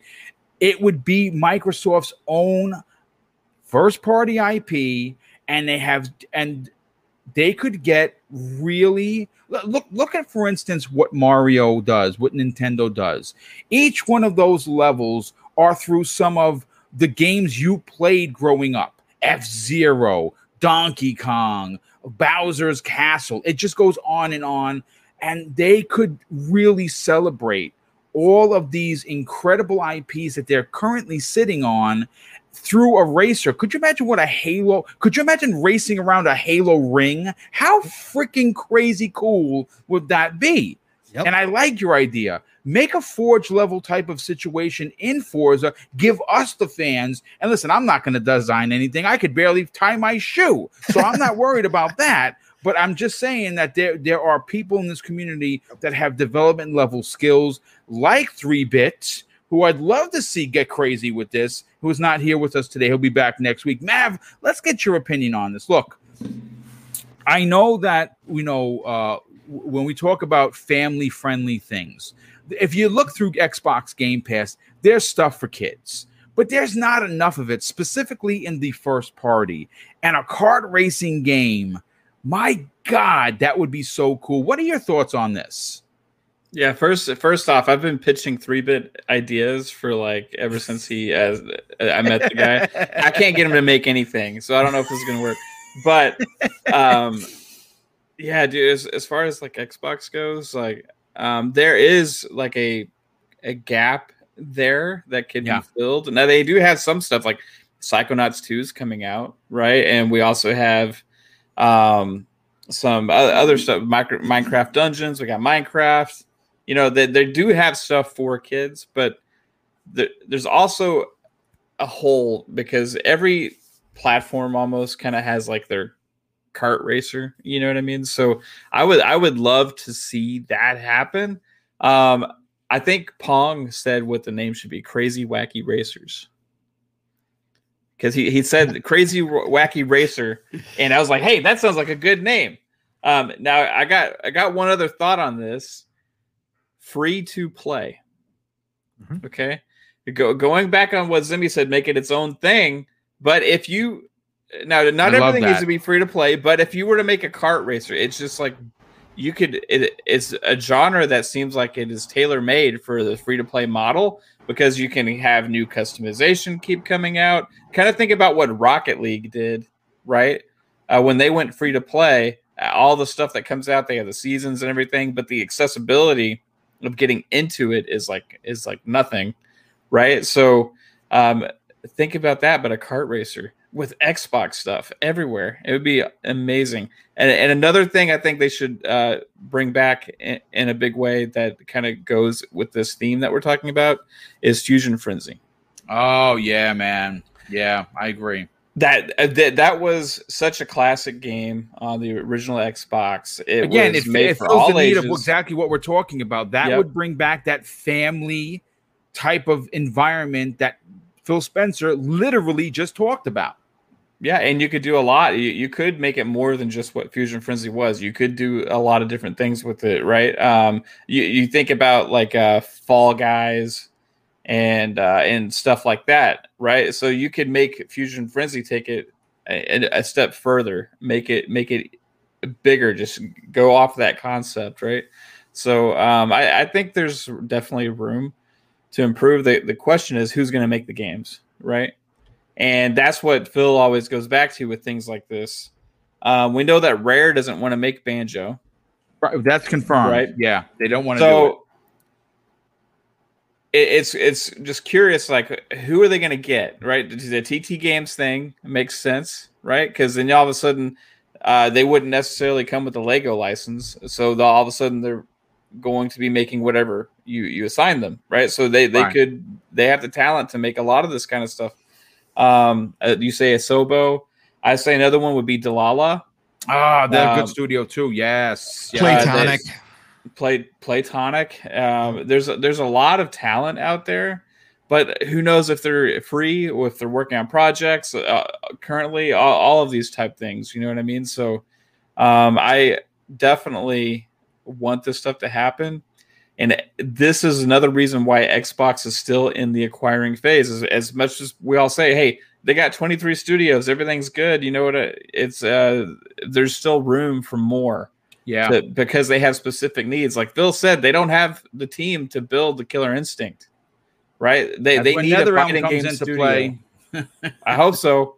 Like they need a fighting game studio, and they need some more of these type of studios as well. Another studio, I'm just throwing this out there, that I think could do something like that would be Double Fine. Yeah, because before they started working on Psychonauts 2, they were churning out a lot of smaller games more frequently, right? You had like the Costume Quest, you had Iron Brigade, you had Broken Age, you had a lot of games that were kind of releasing more succession. Now Psychonauts 2, they've been working as a bigger project. They've been working on it for a while now. That's one of the reasons I think it's going to be stellar. I think it's going to actually absolutely surprise a lot of us. But when they ship that game, they could be utilized in a way to get more of these type of experiences out. So we'll see what goes on with them after that. Yeah, I mean, listen, again, this was a fun topic. This is one I thought would generate a good conversation with the chat. It has, and I agree. I think that Zemi's onto something here. It almost would be I don't want to say a waste, because would it really be? No, because we get a kart racer. But I think that it's so important that it does warrant its own official release. And I got to tell you, Mav, what great addition to the conversation, free to play. I think that is freaking fantastic, because you get people from everywhere to play that game. And again, would it be as big as Fortnite? I can't say for sure, but could they team up with Fortnite and get the head, the face of Fortnite to have his own card in there? Yeah, they could. Yeah, they could. And you know something? It again, this is something I don't think is going to happen. But I almost feel that it is a missed opportunity. If anyone from Microsoft is watching, and we know that you do, I have that confirmed that they do. Man, this is an idea you might want to put toss around.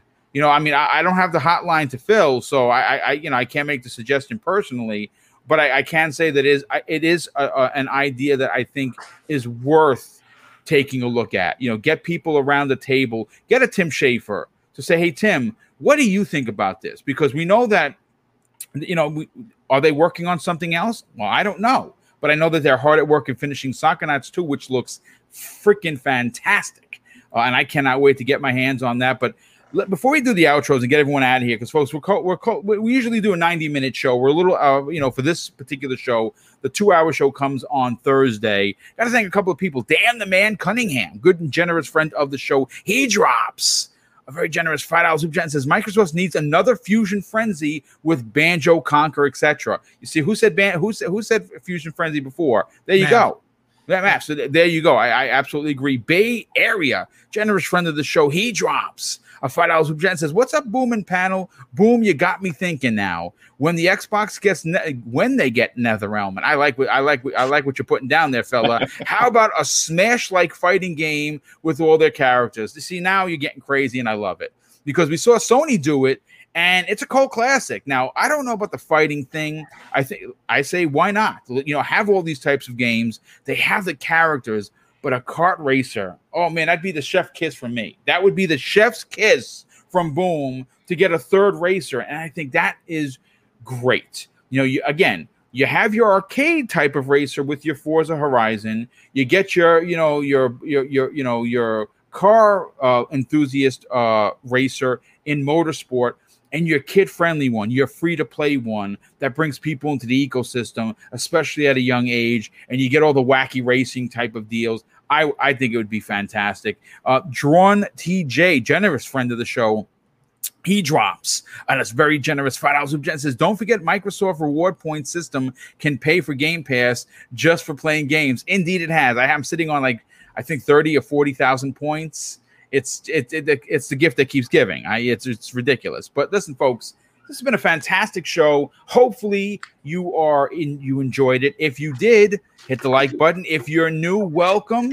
Please consider subscribing to the to the channel. We're on the march, folks, to 10K, and we're just under 1,400 away. And when that happens, Mrs. Boomstick and I are giving away 2 massive prizes: an Xbox Series X with a year of Game Pass, and a runner-up prize, which is not too shabby, an Xbox Series S with a year of Game Pass, simply for subscribing to the channel. And normally we don't run contests like that, but I really want to hit 10K before the end of 2021, and it would be a big deal for this small channel to hit that mark. Again, it's one of those for a YouTuber, it's like one of those important goals. You get your first sub, you get your first 100 subs, you get your first 1,000 subs, and for me, the next big goal would be 10K, and you get put on the I'm going to pay you a little bit of mine list for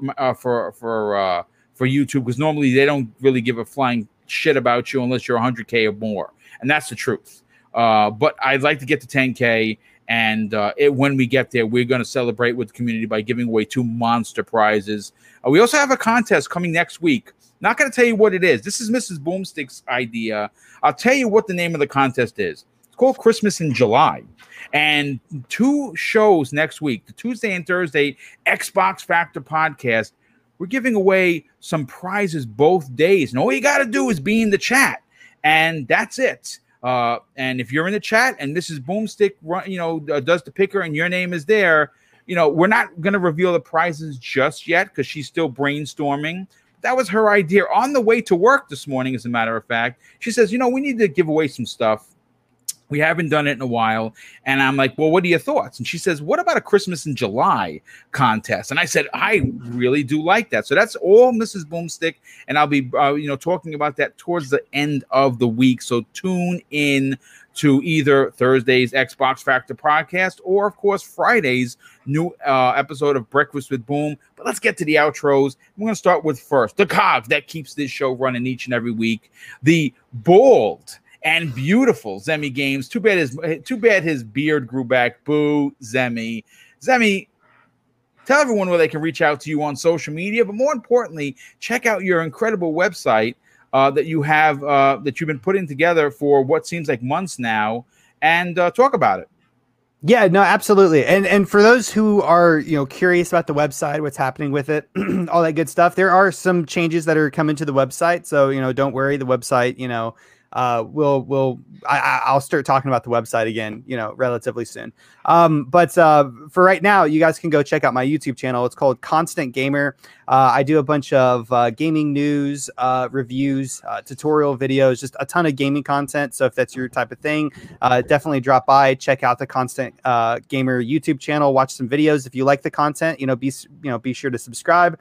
And then you guys can also follow me on Twitter at Zemi Games. I post all the typical stuff that someone would, I guess, typically post on Twitter. I'll post about gaming news, reply to people, all that typical stuff. So if you want to, be sure to follow me on Twitter as well. Boom, fantastic show as always. Can't wait for next week. Yeah, man, just excited. Well, I'm glad to have you a part of this show each and every week, and look forward to coming back next Tuesday with this fine crew. Pong Soul, brother, you've been doing some great stuff. I know you had to take some time off from your Saturday show. Obviously, both you and Steel Rain were very public. It's some stuff, some serious stuff going on. And I know that I just saw him post something on Twitter that he's going to be coming back soon. Tell everyone about what other shows you're on, and more importantly, what else you got going on. Absolutely, brother. Oh man, what another great show. God, it's so good to get back to talking about video games. Like I said, I've been so busy, man. I miss it. This is just an awesome way to start my day. And now I got to go to real life, but that's the way it works. So we're gonna enjoy this while it lasts. But no, anyways, thank you again, brother. Great show. Zemi, thank you so much, man. Of course, as always. I'm kind of disappointed we didn't get really a big Boo Zemi kind of moment today. He's slipping up a little bit. We need to get you back, brother. We need to get you back. So, of course, my brother from another, Mav, being here with my extended family is always awesome, especially since we were missing 3-Bit today. 3-Bit, I hope workday is going easier for you. But you guys can find me, Pong Soul, everywhere. Obviously, Xbox and Twitter. I'll be back on Friday, obviously, with Xbox Ultimate with the aforementioned brother from another, Mav, a.k.a. Fun Speculation, his amazing wife, Caitlin, and the rest of the Magnificent Seven Friday nights, 9 p.m. Eastern, 8 o'clock Central Time. Saturday morning, Steel Rain and I will be back with Living Split Screen. We appreciate everybody's understanding, love, and support. Again, real life happens. That's the way it is. There's nothing to be done about it. So we missed episode 16 last week, so we'll be doing episode 16 this week. Again, please come out and check us out. 10 a.m. Eastern, 9 o'clock Central Time, 3 p.m. UK time. And, man, Steel and I are going to have a lot to talk about. We might go for 4 hours to make up. Who knows? Who knows? With him and I. So come check us out Saturday morning, and then Saturday night, the Shot Podcast with PTK Blam, Centurion, Fuzzy Belvedere, and Stagorilla. Stag may still be taking some time off himself for real life stuff, but that's where you can find us. Great show, 9 p.m. Eastern, 8 o'clock Central Time. But again, love you all. Chat, you guys are amazing. Some amazing people that show up all the time. It's just crazy each and every week. We appreciate you. We love you. And you had great conversations going on. So again, nothing but love and respect. Get out there, play what you love what you play, and we'll talk to you real soon. Yeah, thank you so much for that. Mav, want to get you on out of here, brother. Thank you so much for joining us. You've become a regular on this version of the Xbox Factor podcast, and we love it. And, of course, want to really help you push your channel as well. You've been doing some great things over there. I know that you're really big on Twitch. And, of course, your Friday evening show that I think a lot of people are starting to find and enjoy because of the crew. The Magnificent Seven that includes Pong Soul, includes your wife, which is ultra cool, and of course the rest of that incredible team. I mean, listen, what could you say? The proof's in the pudding. We love what you do over there. 9 p.m. Eastern Standard Time, Friday evenings, the Xbox Ultimate podcast. Talk about that and what else you got going on there, Mav. Yeah, Boom. Thanks again, as always, for the extreme support you show for us. It means a lot, dude. And yeah, we got Xbox Ultimate Friday nights at 9 p.m. Eastern. It's a blast. It's kind of like our main staples show that we've had on the channel for a while. Check me out streaming. I started A Plague Tale last night. Loving the game. I can't believe I put it off for so long. We also have two more podcasts now. I'm trying to play catch up to Boom. Boom's on 4, so we are now we're a 3-show channel now. So we have Fun Pop on Wednesday nights at 10 p.m. Eastern, and that is Marvel, DC, comic books, TV shows, movies, and all that kind of fun stuff. But we just announced a new show coming to the channel. Yes. And that is a different one. It's definitely different, and it's going to feature a lot more of my wife, Caitlin, as some of you know as Fancy, and that's coming on Saturday. God help us. At 6 p.m. Eastern, and that is going to be the Mav and Fancy show. And we will have guests, and I guarantee you there will be shenanigans and lots of laughter. Who doesn't like shenanigans? There's a lot. There's going to be shenanigans. 18 plus for sure. Probably so. We'll see what all happens. We'll talk about games, but we'll also talk about whatever else. It's going to be a blast. So, guys, come check that out. And that's Saturdays at 6 p.m. Eastern. So starting this Saturday. Appreciate everybody. Well, we're looking forward to that and seeing what you bring to the channel. Obviously, yeah, listen, I've tried numerous shows. Some things are great. Some things fail. I mean, never be afraid to try new things. And this seems like you're going to get a chance to go one-on-one with your wife, with guests. And I think that's super cool. I really think that you have something there. We're looking forward to definitely checking out yourself. And, of course, Miss Fancy, which I think that she says in a tweet recently that the dog is going to be Lil Fancy, from what we understand. Yes. But listen, folks, this has been a great show. It's fun, right? We come here, you come to hang out, you come to have fun. We talk about topics that may be a little bit off of the radar on many shows, but that's why you come here, because everything matters. And of course, we get into, sometimes it's a serious conversation regarding a dev and how they're being treated by X whatever. And sometimes it's something like, hey, listen, we want a kart racer in our lives, and Microsoft, you need to make this happen. But you can only find that here on Double Barrel Gaming and on the Xbox Factor podcast. And of course, I want to thank all the super chats that came in. The generosity continues to be humbling, more than words that I could speak. And of course, I want to thank the over 400 people we had here today. The support has just been crazy. And if you're new, please consider subscribing to the channel. The fun we had today is what you're going to get each and every episode. And I do 4 live streams per week. Yes, it's a lot of work, but I absolutely love it because I'm retired and I can do it. So, folks, I'll close out the show with something that's important to me. Hopefully, one day it'll be important to you. And that's something that my dad taught us when we were kids. And he said, son, treat others how you want to be treated. And also, it doesn't cost anything to be nice. You live by those rules, and I can guarantee you're going to have an awesome day. So take care, everyone, and we'll see you on Thursday's newest episode of the Xbox Factor podcast.